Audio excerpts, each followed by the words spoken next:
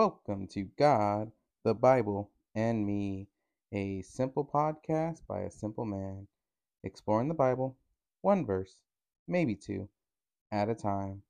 After I read, I'll give my thoughts. And after that, I'll be doing the salvation prayer for anyone out there who has not accepted our Lord Jesus Christ as their personal Savior and would like to. And let's begin. Hi, everyone. Welcome to another episode. And we are back to our regular schedule of having an episode on Tuesday, Thursday, and our special episode on Friday. All right, before we start, let's go ahead and pray. Dear Lord Jesus, thank you for everything that you do for us, Lord. Thank you for keeping us safe and protected in your arms. Thank you for watching over us and getting us through our day each and every day. And thank you for another day of life each and every morning that we wake up. Lord, you give us another day to do better and to praise you and honor you more and to show the world your love. Lord, I pray for ourselves as we go on through the rest of this week that you watch over us, you keep us safe and protected, Lord, and you keep us safe. And Lord, I pray for all those people out there who might have special prayers in their hearts, Lord, that they need you and they're going through things. Lord, I pray for them. I pray that you be with them and you help them get through whatever troubles or problems they're going through. And Lord, if it is your will, let peace and comfort come over them quickly. Because Lord, we know that whatever we go through in this life, it is for your will. It is your will and for your purpose, Lord. So either we need to learn something or something's going on, Lord. But I pray that you at least give these people comfort and support and help them get through whatever troubles or problems they might have. In your holy name, amen. All right.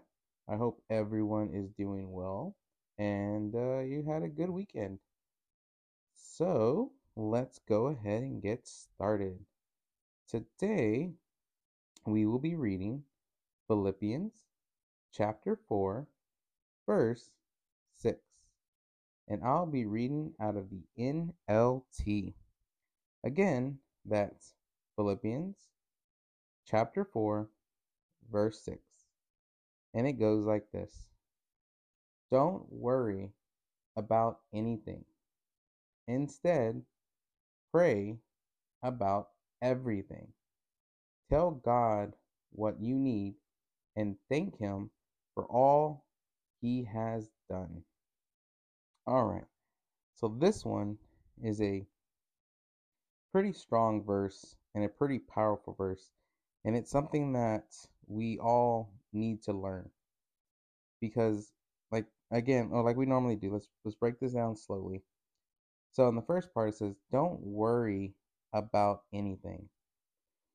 So already this verse is already saying, like, don't worry about the simple things that happen in this life, because when it comes down to it, none of it matters really, because things are going to happen in this life that are going to make you angry, going to make you sad, going to make you worry about day to day. But if you give it all to God and you let God do God, and in a sense, what I mean by that is God is going to give you as much as you can handle. He's not going to add more to your plate. So life is already hard as it is, because the closer you want to be to God, the closer you want to do God's will, the harder and stronger the enemy, the devil, his angels, are going to try to bring you down. They're going to try to make you stumble. They're going to try to make you be ungodly. Because once you accept Christ into your heart, you are a new creation, and it's time for you to be Christ-like, to have the love of Jesus. And the closer and the harder you try to have that love, to try have that compassion, to have that will to do better, that's when you're going to get attacked the most. That's when these things are going to come from you left and right. And it's just going to make you worry about things you can't control. Because when it comes down to it, You cannot control everything in your life. And no matter what is going on, don't worry about it because we have God. And that's why it goes into the second part or the next part of it where it says, instead, pray about everything. So give it to God. Anytime you're going to have problems, anytime you're going to have troubles, anytime something's going to happen in your life that you feel is more than you can handle or is pushing the boundaries of yourself, pray about it. When you have problems growing up as a child and you have that parent or that parent figure that was there guiding you, protecting you, raising you, anytime you had an issue, where did you go to? You went to the parent, you went to that parent, that person. In the same way, God is our heavenly Father. He is our creator. He loves us. I mean, Jesus came down from heaven because how much he loves us. And the one thing or one of the things that God wants from us is to talk to him. He wants to have that relationship with us. And when you have problems, when you have troubles, when you have tribulations, when you have things happening in your life, good or bad, pray. You have to pray about it. You have to talk to God because by talking to God, God's going to open up doors for you. He's going to bring people into your life. He's going to lead you to the Bible, the verses in the Bible. He's going to put the Holy Spirit on you and tell you this is what's right and wrong. This is what how you should handle that situation. God's going to give you answers that you need. But you have to make the first step. You have to give it to God first. You have to talk to God.